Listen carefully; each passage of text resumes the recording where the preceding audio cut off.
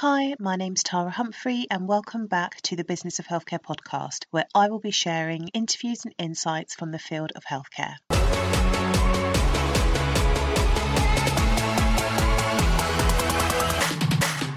The Business of Healthcare podcast is brought to you by THC Primary Care, where we provide operations and project management to primary care networks.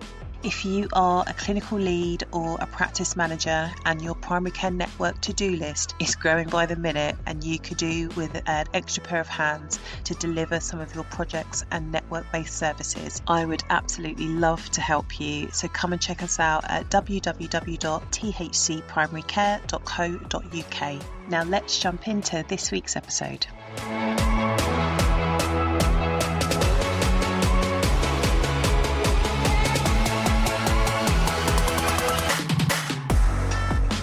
Hi and welcome back to the Business of Healthcare podcast. I have got another, I would class this as a leadership masterclass.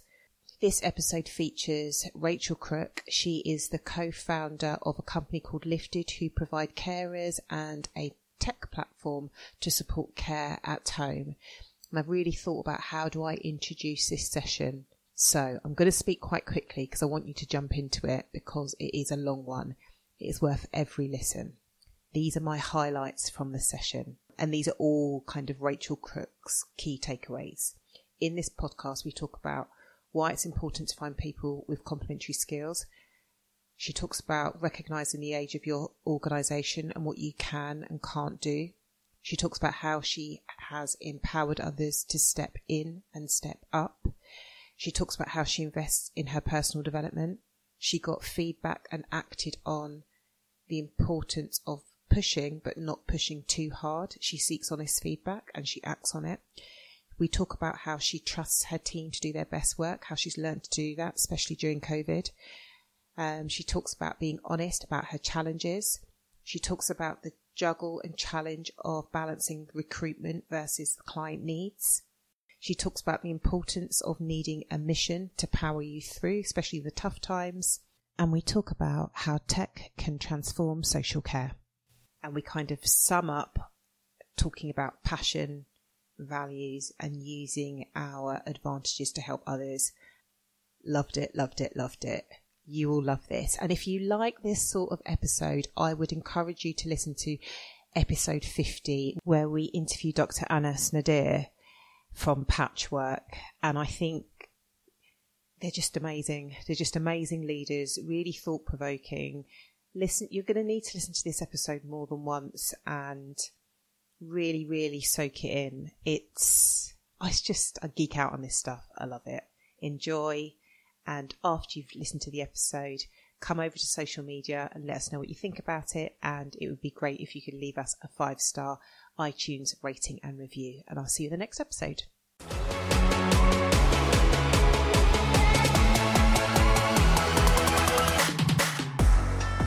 Hi, Rachael. Thank you so much for joining me today on the Business of Healthcare podcast. How are you doing? No problem. Thanks so much for having me, Tara. I'm really well, thanks. How are you?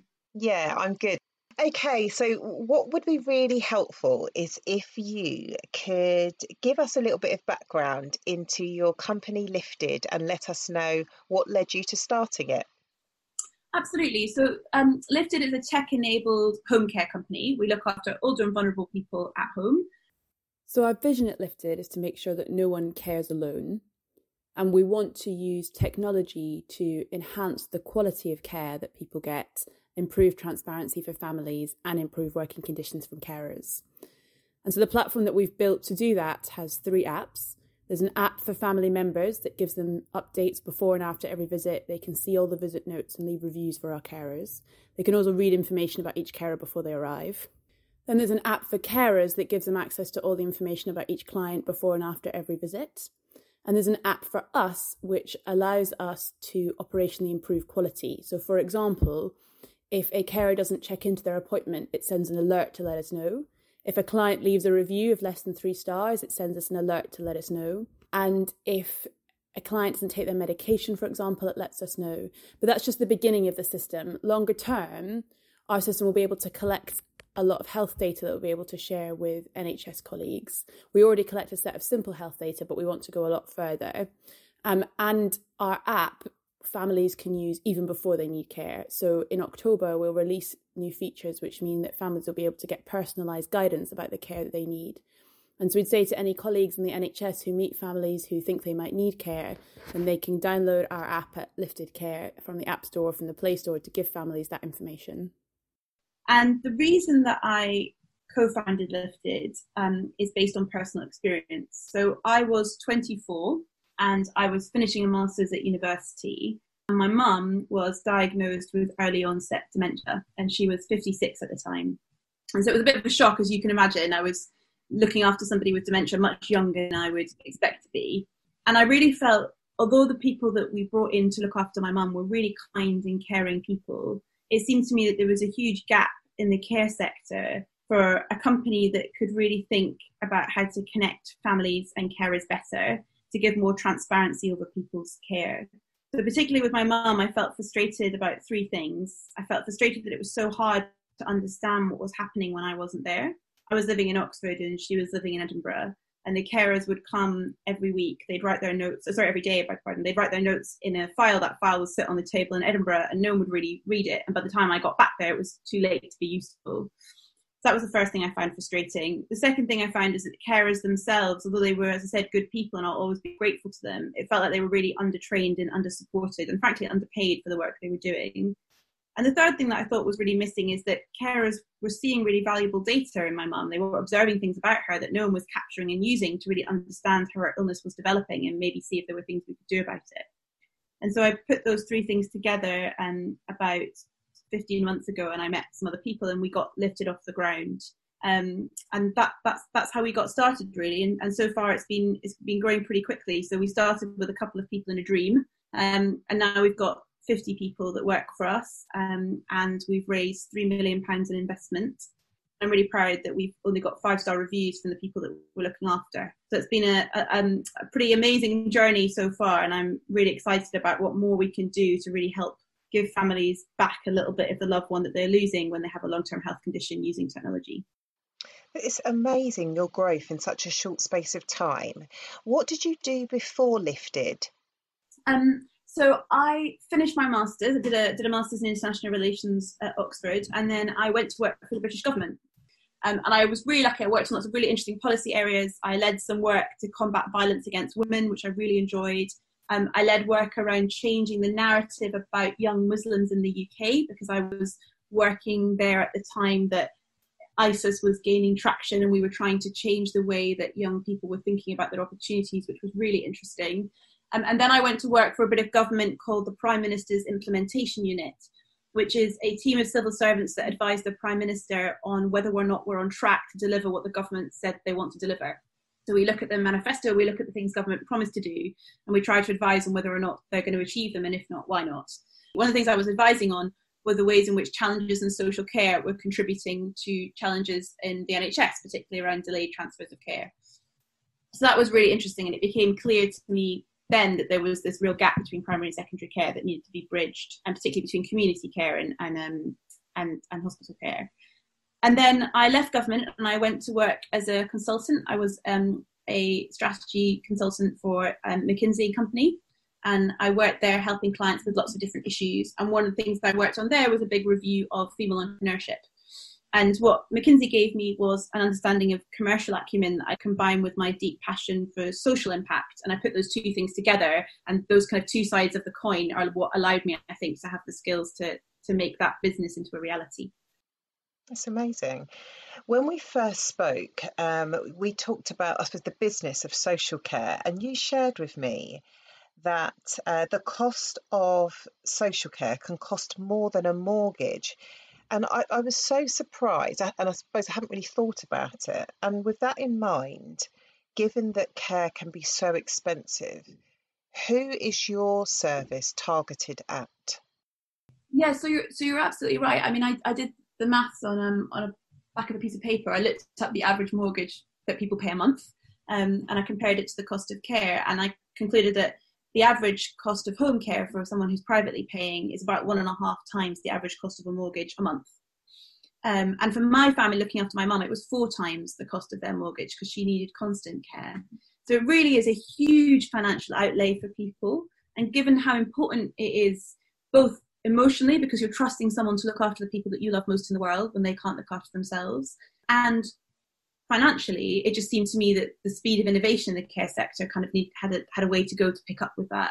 In terms of who our customer is, we charge £20 an hour for hourly care, and we charge from about 1,100 a week for live-in care, and that puts us kind of mid-market, not super expensive, not particularly cheap. And the reason we price like that is because we're really committed to treating our carers with the same care that we treat our clients. So we're proud to pay the London living wage to our hourly carers. And you might be aware there are 10,000 home care companies in the country, but only 2% of them are registered with the Living Wage Foundation. So we're really proud to be one of them. Our customer, typically we tend to see it's usually the adult daughter of the person that we're looking after is the person who's most involved with their care. Sometimes it's the son, but it does tend to be the daughter. And that person's usually pretty stressed because they've often got children that they're looking after, adult children, and their loved ones that need care at the same time. And we endeavour to walk with that person and support them in the challenges they're facing and give them the support that they need to have amazing care for their loved ones and feel really confident about bringing someone in to help them. So that's who we tend to work with on one side. The other group of people that we've tended to support are young people with long-term health conditions, and typically they're arranging care for themselves. So typically those people are getting direct payments from the council to pay for their care, and they choose to come to us because we have an app that allows them to have transparency over their care. So they get notifications when carers come and when they leave. They can leave instant reviews for each individual carer, and they can see all their health notes and a set of data about how they're feeling after each visit. And we find that for those people, it really adds a sense of control back in their lives that sometimes can feel like it's missing if you're living with a long-term health condition. So those tend to be the two sets of people. But we'll work with anyone over the age of 18 that we can support. So we think a lot at Lifted about how do we support people even when we're not caring for them directly. We have an ambition to get 1 million people on our platform in the next 5 years. And that's people who are caring for loved ones in the broadest sense. So even if they're not receiving professional care.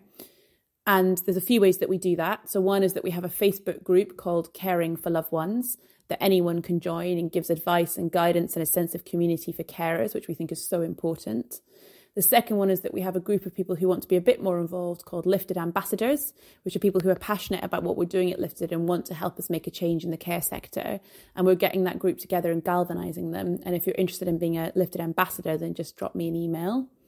And the third way that we can do that is through our app. So anyone can download our app from the App Store, and it will give them access to advice and guidance about care specific to them within the next month. So when you found that when you first-hand experienced there was a gap and a need, what was the first thing you did to be able to start this business? So I didn't start Lifted by myself at all. So there were 3 guys who run a building company called 01. And they had already started developing some technology, and they had registered a company. And I met them while I was a consultant, and they said, we're thinking of launching this business. We're looking for someone to come in and run it and take it over and become the co-founder. So it very much was not something that I kind of sat down by myself and thought of. I'd had lots of ideas and inklings, and then I worked with them to get it off the ground. And I think it's interesting. I sometimes think, should I have done it all by myself? But I actually think that a lot of businesses, when you really kind of look behind the scenes, have got started in unorthodox ways. And actually working with other people to get an idea off the ground, I think is really important. So I guess the first thing I would say is try and find other people that share your passion and share your mission, but bring complementary skills, so that the things that I'm so great at other people can be good at, and the things that I'm great at, I can help them with the things that they struggle with. So I think that's one of the first steps that I would say is important. The next step for us was getting funding. So we were able to find a company that gave us some support to get it off the ground. And obviously we got registered with the CQC and kind of got that all started. And then we just started. We put some ads up online and started working with a few families and started supporting them. And at the beginning, you're doing everything yourself. We also found an expert in social care that would help give us some of the expertise that we needed. And then those two things together, powered by this really strong mission that I had to doing things in an ethical and transparent way, I think set us up on the right tranche for success. So where you mentioned your organisation pays the London living wage, Where did you start in regards to recruitment, and what is your approach to recruitment and equality and diversity? So let me take that in two bits. So in terms of our approach to recruitment, we have a set of values that we've developed based on feedback from families about what matters to them, and also my experience about what mattered to me. And we look for those values in the people that we interview. We advertise online, and then we speak to people on the phone. If they get through that kind of initial screening, then we'll interview them properly. If they get through that, we'll invite them to training. We train them in person. And training has a pass or fail rate, so you have to be able to demonstrate that you can exhibit the behaviours and the skills that we need. Then we'll do a shadowing process, and then and obviously all the background checks and criminal record checks and everything else and references, and then we'll start you. Our commitment to diversity and inclusion is extremely strong. In London, I'm not sure if you know this, Tara, you might already, that 51% of care workers in London are Black women. And so therefore we are very aware that we are operating in a sector in which racial justice has to be a key part of what we're doing. And we predominantly do recruit women. We find that family members often ask for female carers. We do recruit men as well, but care work does tend to skew heavily female. And in terms of our commitment to diversity, I try to talk a lot about living up to our values, treating people with respect, and I try to also be open and speak to people about issues that are happening. So, for example, the killing of George Floyd, I sent an email to everyone in the organisation very early on and said, we absolutely stand against this, and we're here if you want to talk about racial injustice, and we're here and we want to live up to our values of making people feel like this is a place where they belong. And if we ever don't do that, you need to come and tell us. And I do a lot of work to meet all the carers that join our company and thank them for choosing us and exhibiting our commitment to living up to our values and making clear that we're a new company and we're learning, and they need to help us learn, and they need to tell us if they feel like we're doing things that aren't helping them to participate. So that's how we do it. And then we celebrate success a lot. So we have digital mechanisms celebrating success. So we send out updates to thank people for the work we've done. We take information from families through our app to recognise success, and we hold events to thank people. And then we also try to follow up what we say by our actions. So during coronavirus, we doubled sick pay because we thought no one should have to choose between worrying about supporting their family and putting someone else's loved one at risk. And we also increased the amount of money that we pay people to travel because we knew that it would take longer with the tubes closed. So I guess we try to match the values that we exhibit with the things that we say, and then the tangible actions that match there as well. So now you have got 50 people and you raised £3 million. That's quite a lot to be juggling with. Yeah. Tell me I know there's no average week, but tell me what your week has been like this week. Help me understand what a life of a CEO looks like at Lifted. I mean, firstly, yes, it's kind of extraordinary to me that it's grown so quickly, and it does feel like a huge responsibility and a huge privilege. I'm definitely not doing it alone. I've got a co-founder and we speak all the time, every day, and that's really important.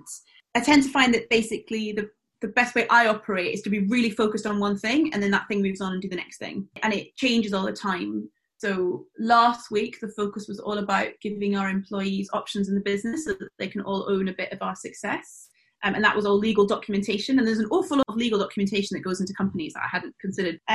This week has been about PR. So we were quoted in the Daily Express this week, and that was exciting. So we were working with journalists to make that happen. Also this week been about growth. So we're looking for a partner to help us produce more content to support more families on our website. So I've been producing a brief to give to agencies about that. There's usually lots of people issues. So had some challenges with members of the team not being very well. So I've been trying to support them personally and professionally with that. What else have I done this week? Speaking to you, which is lovely, and preparing to think about what I would say to you. Talking to our investors and speaking to other people who want to invest in the business. And then speaking to our team about particular challenges that clients might have and how we support those families better. And I've also been thinking a bit this week about how we recruit more carers with the right skills to match the increase in demand that we're seeing since lockdown started to lift. So those are some of the issues that I'm looking at. I also had a meeting this week with a big corporate organisation that's interested in trying to help more people find ways to pay for care. So we were speaking to them about how do we support more people to get access to financial products that would help them pay for care, because a lot of people are suddenly saddled with this financial cost that they didn't expect to have. So how do we help them with that? Those are some of the things I've done this week. Oh, and the next development of our app, where we're adding a whole bunch of new features to our app that will help families really share in the joy of care. So I think a lot of tech is focused on the mechanics and the operations of giving people data. But actually, when we did a whole bunch of research recently, we spoke to families, and a lot of people said, even when I bring in a care company, I still really worry about the quality of care. And so we want to find ways to give families back a bit of transparency around how their loved one is being looked after, with pictures and videos and ways for them to interact with that. So I spent quite a bit of time thinking about what does that look like and how do we build it. So those are some of the things I've done this week, but I'm sure it'll be different again next week, which is great, exciting, and also a bit scary. At the beginning, you said you sometimes question whether should you have done this by yourself, but actually you value having a co-founder and a team around you. And you mentioned, finding people that are complementary. What is your strength in all of the things that you've just said that you do, that you've done this week? I really enjoy communicating about Lifted. I really enjoy telling people about our vision and our mission. So that's one thing I really enjoy doing. So I guess things like this, so you can judge if I'm any good at it, but I enjoy it. I think I'm also good at communicating with the team and driving that values-driven culture and making people feel like we're building something they should be proud of. And I like to think of 100 new ideas. So I'm pretty good at thinking of lots of new ideas, and then I need other people around me to help me structure those and make them happen. I think those are the things I tend to be good at. So communication, ideas, and culture. So you mentioned that you doubled the sick pay during COVID, and that you've been inviting people to talk to you about their experience regarding Black Lives Matter and diversity. And it sounds like you've got a very open door policy. How have you found leading in such an extraordinary time? You've got a big team, you've got lots to consider around growth and development, and you've had a pandemic to manage and cope with and respond to. How have you approached that, and what support have you got around you? That's a great question, and you are absolutely right. It's been really, really hard. I think very early on, though, I tried to recognise it as a real opportunity and challenge. I sort of, exactly as you said, leading during a pandemic is one of the challenges that you don't expect to have, particularly when you're quite new to running a business. And it's an opportunity to reflect and think, what am I good at, and how can I structure and support my strengths to help the team? And so the first thing I stepped back and thought is, what does the team need to hear? So I set up daily brief sessions with the team, and we just basically put half an hour in the diary every day and said, everyone in the core team, so we've got 40 carers and about 11 people in our core team. Well, actually at that point it was about 6 or 7 people, because we've hired 5 people during the pandemic, which is a whole other challenge. So we put that time in the diary and said, this is just a space for you to come, talk about how you're feeling. Nothing is off limits. You can say whatever you say and we'll respond. And we tried to get from there a sense of how people were feeling. And I take pretty seriously the responsibility to think about people's mental health and try and support them. So I think that was the first thing I did. I also tried to read quite a lot. I love a good leadership book. I love a good leadership podcast too, like this one. And I went to a session that my old employer, McKinsey, ran. And it was an ex-general who was speaking about leading during a crisis. And, you think COVID's a crisis, but this man has literally led people into war. And I reached out to him afterwards and said, look, I know you've obviously had extraordinary experiences, and nothing I'm doing is anywhere near what you're doing, but I'm leading this new organisation. It's quite hard, and I'd really love to get your thoughts. And he very graciously made some time, and that was a hugely valuable conversation to me. And one of the things I was really struggling with was I really wanted us to create a new compelling offer around COVID. Every new business was kind of pivoting to have new products, and I really wanted us to look after people with the virus. And I said to him, I feel like there's a crisis. How can you change your company, obviously, to help people? He said, you have to recognize the age of your organization, and you can't do everything. And when he said that, it really made me think, hey, if this man who's led people into battle is telling me I don't have to do everything, I don't have to come up with the new product, the new proposition, I've just got to focus on supporting my people, keeping my carers safe, keeping my clients safe and supported and engaged with. That was a really freeing conversation for me. And so I used that as the structure of what I did. And we established a carer champion. So that person's job, phone our carers, the people that we employ, speak to them and find out how they are. And that's all that you need to do. There's no information to convey to them other than obviously information about PPE, but it really is about understanding how they are and hearing their challenges. And that's brought huge dividends. Like the way that carers are engaging with us, staff retention has gone up. So that's been really brilliant. And then we took their ideas and we implemented them. So carers said to us, we haven't got enough space on the tube, and people aren't distancing properly, and we're worried about that for our clients. So we developed a badge that they can wear that says, "Give me space, I'm a carer." Which was the carers' ideas, and so that was really exciting.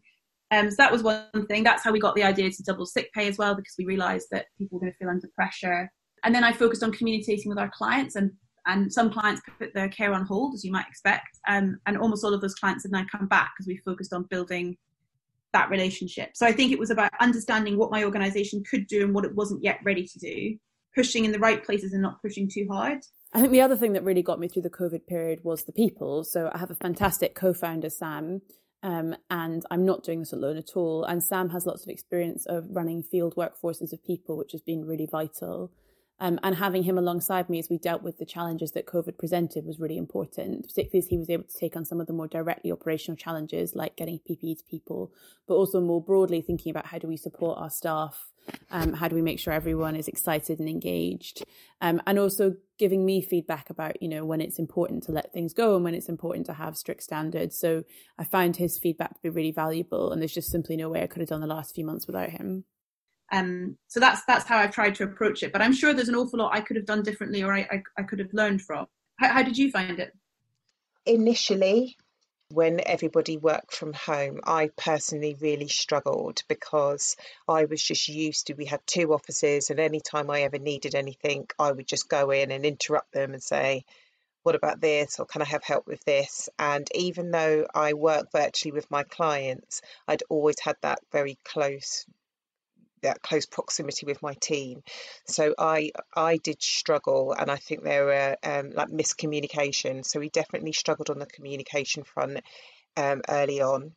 But then we kind of settled into our rhythm, and we adapted very quickly. Essentially, I think it was the 3rd Monday in March, literally the girls just picked up their computers and then just took them home. So we had all of the tech. We started to use Slack. We came off WhatsApp because I was very conscious that I didn't want people outside of the hours of work to be reminded by work if they were talking to their friend on WhatsApp, but they could see, messages that I'd sent because I work longer hours than them. So I didn't want to invade their kind of privacy any more than what we were already doing because they were already working at home. So we started to use Slack, which was really good. And then I think it was just learning to communicate in a slightly different way. But with clients, it's been fine.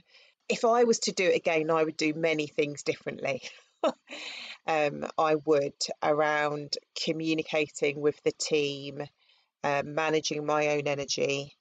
The one thing that COVID and Black Lives Matter has helped me realise more than ever, and that is what I want, and the sort of leader I want to be, and the people I want to work with, like in the business, and the sort of clients I want to work with, and how I've got 3 children, so I'm spending more time with them. Admittedly, it's because they are not at school. But it has made me think about my lifestyle, and that as a business owner, I don't want to be chained to my desk. I've created, that people think when they run their own business, they'll have more freedom and flexibility. I think in the beginning, maybe you don't need to, but I definitely advocate, just say yes and get in there and do as much as you can and network and, learn the lessons and make mistakes. But for me, 5 years in, it's a bit like I know so much more and I need to execute on what I know, and I don't have to run myself ragged all the time. So that has been a valuable lesson. And I was saying to you off air, I've bought a paddleboard after this. I'm going to go out paddleboarding and just trying to appreciate all that's around me. You take it for granted. Yeah, absolutely. I think the other thing that I thought was super important as well was about empowering people to own individual bits. And because obviously for us as a care company, PPE is really important, making sure people have the right protective equipment. And my temptation was to kind of micromanage, okay, how many face masks have we got? How many gloves have we got? But actually I realised I was going to have to step back and let other people manage that. And they've really risen to the challenge. And my co-founders created this PPE dispatch section at his house where he individually packages and sends out all the PPE to people's addresses. And empowering him to do that is really important. And it also speaks to what you were saying about the importance of priorities, because if you can step back and let other people step up and in, then you'll get more headspace to work on the things that matter to you in work and out of work. Yeah. And you won't, and I mean, I've kind of found that sometimes my deepest thinking about work happens on a Sunday, and that doesn't feel right. It should happen during the week, because that's the time when I've managed to create a bit of space. And so I think inevitably you work really hard, and I've always worked really hard, and I don't really mind because I really enjoy working. But I think it's important to create an organisation that could succeed almost without you, if that makes sense. Otherwise, it's not a really healthy organisation, as hard as that can be. And then also I think the other thing is like the personal challenge of it. I said, my mum, she now lives in a care home. After 3 years of the care company, we didn't know there was any other option really. And so now she lives in a care home. And so obviously I haven't been able to see her. And I found that really hard. And my little sister is a doctor, and she got COVID and she's now better, thank goodness. But that was quite difficult. So I've also kind of had to juggle my own resilience challenges and still have enough energy to give something to the team. Yeah. And so taking that quite seriously and making sure you've got the right support around you. So I work with a coach, for example, that I find really helpful. Those things are important, and you can't be a good leader if you don't have energy to give to other people, because you're spending too much of it trying to deal with your own challenges, if that makes sense. So you have to put things in place to support you. I don't know if you find that as well. Yeah, I think I got a new coach at the beginning of COVID, and I was like, I know I'm going to need one.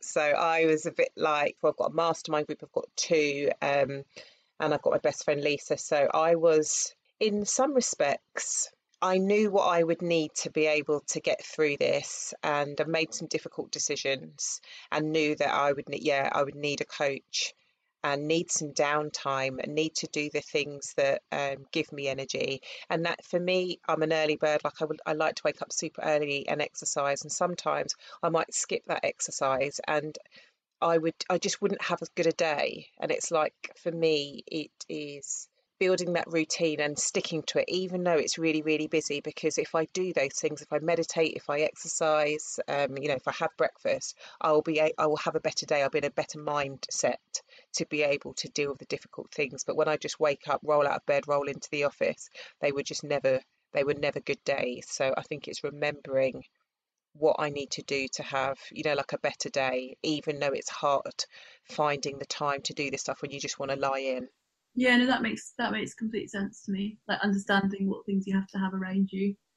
I think it's interesting as well, because I think for a lot of people who manage other people, lockdown's been particularly hard because you have to really trust your team because you can't see what they're doing.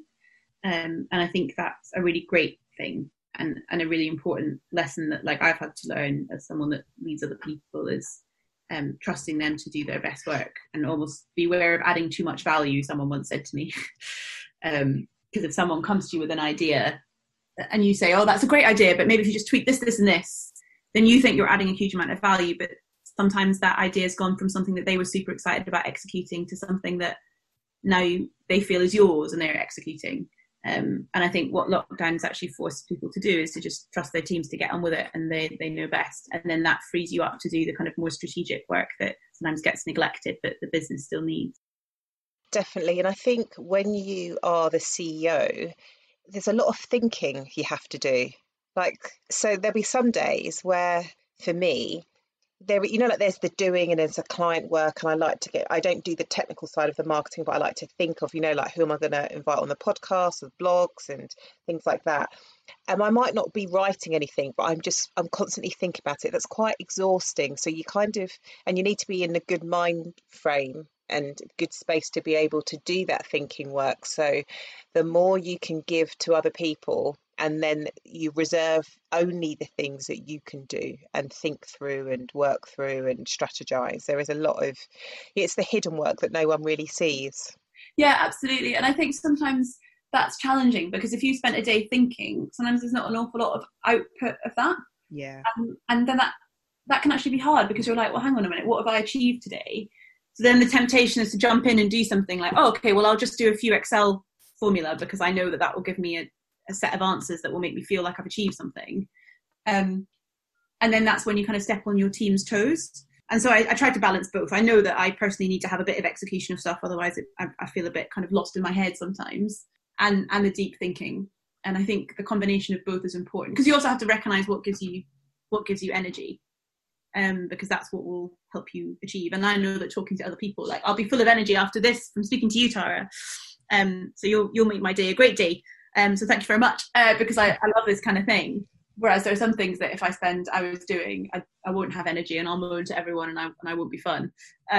So you kind of you need to have both. But I think you're completely right. That kind of quiet, sort of almost behind the scenes thinking work is really important work that needs to be done. And often you can't share it with people because you're sometimes making decisions about them, and that can be challenging. But is a great challenge. I mean, I'm just staggered by how much I learn every day trying to lead a business and doing my best in difficult circumstances. And I kind of look around at other people like you who are doing it and feel inspired by them and try and learn from them. And I try to be really honest about the things I find difficult, because I don't think there's an awful lot of honest conversation, particularly about startups, particularly when they've raised money. I think there's a lot of kind of the dream of the tech startup and the kind of Facebooks of this world. And my experience is that it's just extremely hard work, and it's amazing privileged work that you get to do. And I'm so lucky to be able to work on something I'm really passionate about, and to be having a social impact, and to have raised investment. But I try not to feel bad when it's hard, because I think it's meant to be. So 2 things I've just written down. Let's talk about what are some of the challenges that Lifted going through? You're really early on, so it's natural to have growing pains. What are they? Oh, where do I start?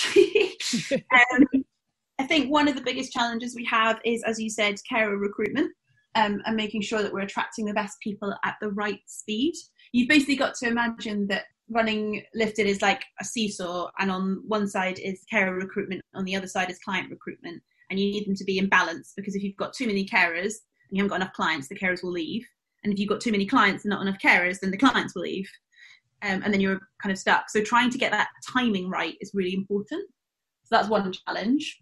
The second challenge for us is finding the right routes to reach families. We know that when families reach us and when they speak to us on the phone, a lot of them choose to come with us because of our reviews, because of our service, because of our approach and our empathy, and the fact that we've been there before, and our absolute commitment to quality. But finding families in the first place and communicating with them in a way that is meaningful to them is challenging, particularly in a COVID era when, lots of people are understandably quite nervous about letting someone else into their home.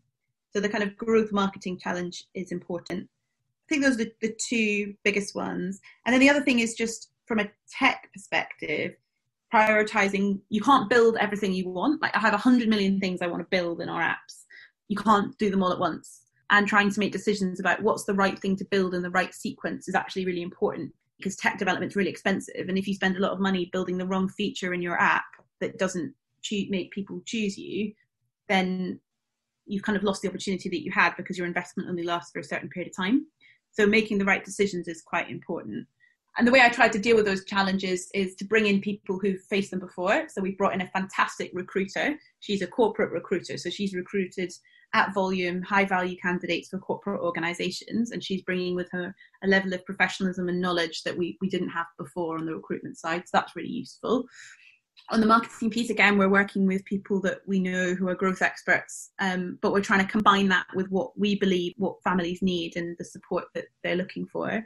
And on the tech side, we did a bunch of user research. We had a bunch of assumptions about what we thought families wanted, primarily based on my experience looking after my mum. We did a bunch of user research to say, is this true? We basically just talked to lots of family friends who had loved ones that needed care, and we verified them, which was really helpful. And we learned a bit about some of the ones we thought maybe weren't quite true and some of the ones that we think are true. And then at some point you have to stop thinking and start executing. And that personally is my challenge, because I get in my head thinking of lots of different options. And I read a thing, and I can't remember who said it. I think it was the director of Pixar said it. And he said, if you're standing in front of 2 hills and you can't decide which one to run up, the thing you must do is run up one of them. And if you realise when you're halfway up the hill that it's the wrong hill, then come down again and run up the next one. He's like, the only unacceptable action is running between 2 hills, not sure which one to run up. And I think sometimes when you're thinking about strategy, I'm sometimes guilty of trying to think about which way should we go. And so having people around that forced me to actually execute on something.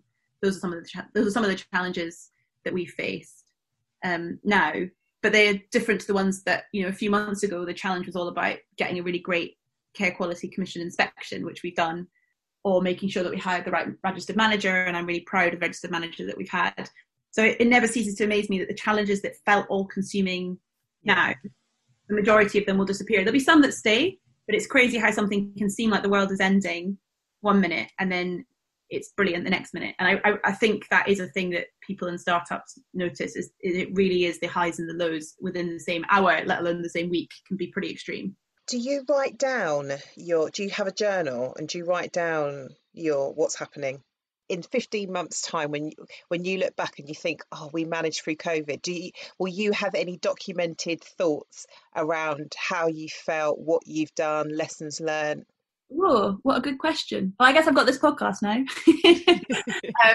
We have a document that my co-founder put together, which is called like Lifted History.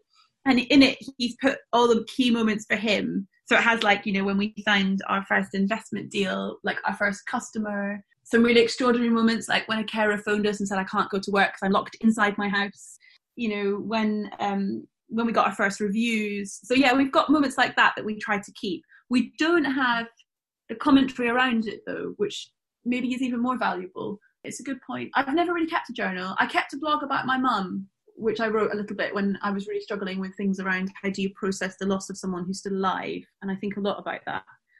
But I haven't got a journal of the actual startup journey. Maybe I should keep one. Well, I mean, you don't have to. My sister bought me one about a year before I set up the business, and I've got probably about 10 journals. And what made me think of that is when you said, like when you look back, the problems that you think that you had, like last week that seemed so huge, and then you're like, oh God, that was nothing, because now this has happened. And it's quite funny when you look back, and also you forget so much.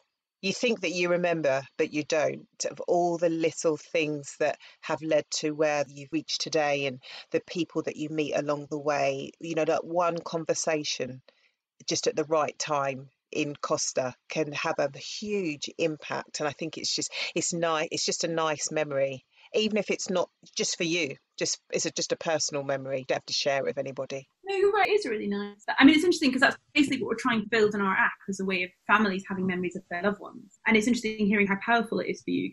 I think the closest thing I have is social media. I post a lot on Facebook and I post a lot on LinkedIn, and sometimes I look back and read them. So I think that's probably the closest way of doing it. Interestingly, people, they want to see the stuff that's not, like prim and polished all the time. They just want to see the people behind the business. There's sort of a mix, isn't there? Because if you're looking for a company to look after your loved ones, you want to know that the person running that company is professional, responsible, trustworthy, and empathetic and kind and caring and creative and innovative. And you want a level of authenticity, but you probably don't want to know about their worst days. Do you know what I mean? Like there's a level of honesty that you don't want, and getting that balance right, I think is from a content perspective, is pretty interesting. There's such a thing as too much honesty, and there's definitely a thing of being inauthentic. So getting the right balance is really important. But yeah, you're right. I mean, when we talk to families and we say, what do you really love about Lifted? They say it's because it's run by someone that's been there and done that and understands what it feels like. And I think that's really important.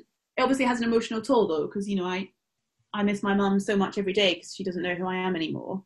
And then I have to talk about it at work because that's what I'm channeling all the time, is that experience. And that can be quite draining, but it's also, I guess, my way of making meaning out of something that felt pretty meaningless. When when your mum's 56 and someone tells you she's got dementia and over 8 years she's going to forget who you are and then pass away, we're like, well, that feels completely unfair. Yeah. So trying to find meaning in that and take that experience and use it to bring justice to people, because I do think the state of the care sector is a terrible injustice to people, both to carers and to family members, and the doctors who have to try and deal with some of the challenges when home care hasn't got enough resources and then they have to pick up what could have been done. So I do think it's an injustice, and I feel passionately about contributing to making it better. And that powers me through those difficult moments. And I really think you need a mission. I think and I'm sure you've got your mission. I think trying to run a business is so difficult that unless there's something that really powers you through it, that you step back and you think, why am I doing this? Okay, well, I'm doing this, there's this injustice and I want to tackle it. And I know that I can do it well because I look at our reviews and I can see families feeling better and I can see them saying, I've never met a company like this. And then okay, well, it was really hard today, but it was worth it for that. I wonder, you must have a similar thing that drives you. Yeah, and I think even more so now, our mission is to influence positive change in primary care and to make sure, we are saving people time and stress and money and doing something worthwhile. And one of the things I've really been driven is around Black Lives Matter, is about the lack of diversity at the top. So I've launched my own scholarship fund where I'm going to be gifting 5 £2,000 grants to people with a BME background who want to pursue or progress their leadership career. For the reason that you've just said, I feel I'm in a privileged position. I love my work. I love it. I would not. My kids say to me, "Mummy, what would be your dream job?" And I'm like, I've got it. I love the clients that we work with and I want to do more of that. And I'm a really big believer in education and training. And like you, I'm listening to podcasts, I'm reading books. It's just what I do. And I would like to be able to support other people to do that as well. So, and having that, I think, as I said, like with COVID, it's really made me think what fires me up. And it is exactly what I created the business to do. Sometimes I may have lost my way a little bit and you're just chasing the clients. But quite quickly, I recognise that. And I've learned there's no amount of money. The money doesn't make me happy. The work and the difference makes me happy, and getting paid for it is great. Yeah, absolutely. And I do also believe that if you focus on what you're passionate about, you'll do your best work. And if you do your best work, then it's likely to be successful. I talk about Lifted all the time, not because it's work, but just because I'm really proud of what we're building.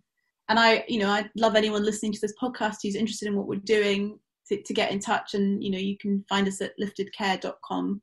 And we can talk about what you're passionate about as well, because I know there's lots of people out there who are passionate about home care and are saying, this is not a situation that can continue. And particularly during COVID, there's lots of people talking about how home care needs to change and how we can make it better.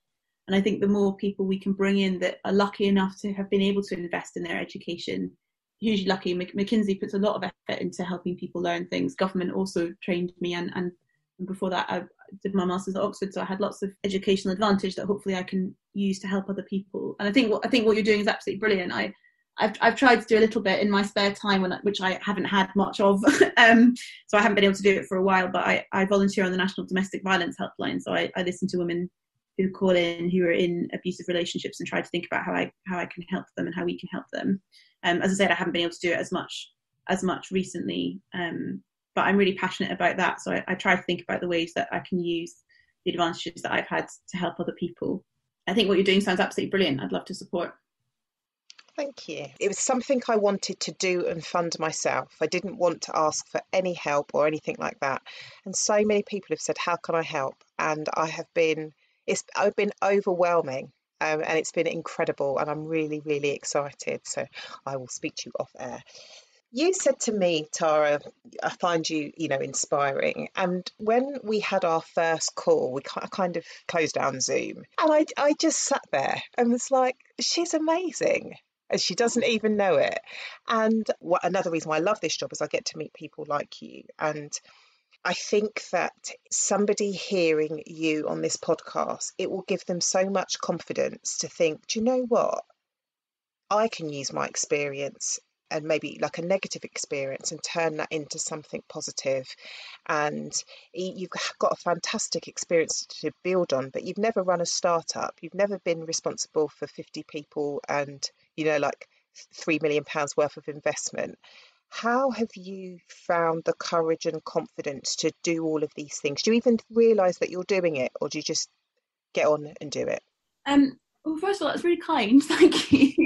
So, I guess part of, yes, I do realise that I'm doing it in the sense that I do feel the responsibility.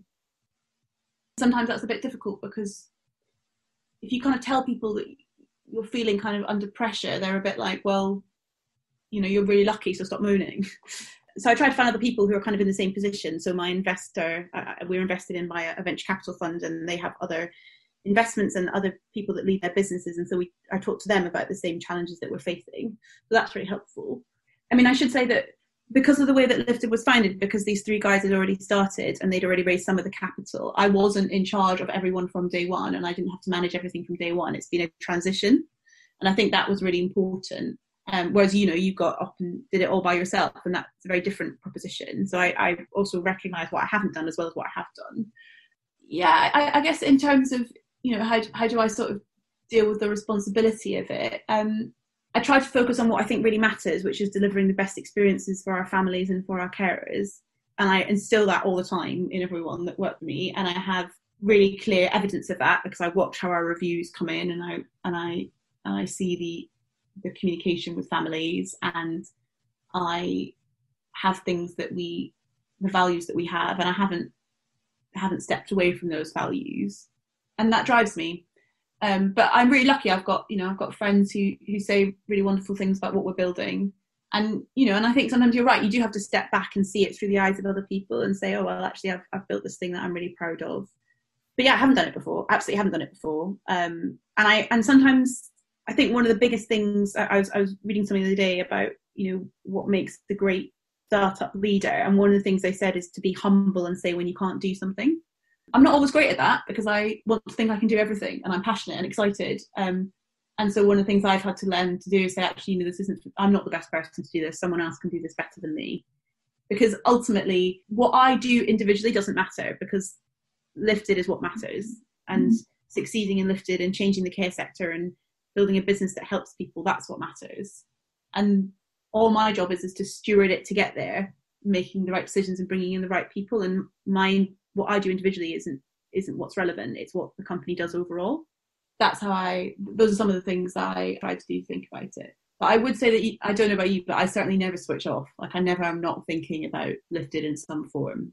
So I do think, I have people sometimes come to me and say, oh, would you recommend it? And I've got friends who've done startups and have exited, some successfully and some not successfully. And when I talk to them, we all agree, yes, do it. But 1, be super passionate about it, because otherwise it will drain you. And 2, recognise it will be really hard and you need a lot of resilience and that you won't have time for a lot else. But that's fine because it's worth doing. So, and then learn from the experience of people that have done it before you. I guess those are the ways I try to think about it. But I'd also add to that, try and stay confident about what you know to be true. I think sometimes when you look at bigger businesses and you think, oh, well, there's this huge business and they do it like this, they don't do it like that. You think, well, I must be wrong. My insight must be wrong. But actually, when I trust my instincts about what I think the care sector needs and what I think families need, so far, it usually turns out to be right. And so I guess I'm trying to grow in confidence and trusting what I think is right. From this podcast, if the listeners just took one thing away, I know that we've talked about 100 things, but just one thing away about Lifted, what would you want them to know? We're a tech-enabled home care company using tech to improve the quality of care for families and for carers. We're growing really quickly, and we want to help more families. So get in touch if we can help someone that you know, or if you want to partner. And where can people find you? You can find us at www.liftedcare.com. That's our website. You can find me personally at Rachael, which is spelled Rachael, at liftedcare.com. On our website, you can reach out directly, but there's also a newsletter that you can sign up to. Obviously, we're on all the usual social media channels, but I think the website is probably the best place to find us and to find out more about what we're doing. And as I said, really keen to learn lots of different people in the sector, and very happy to speak to them, and very happy to build partnerships where people are interested in doing so. Thank you so much for joining me. Oh, you're very welcome. Thank you. I really enjoyed it.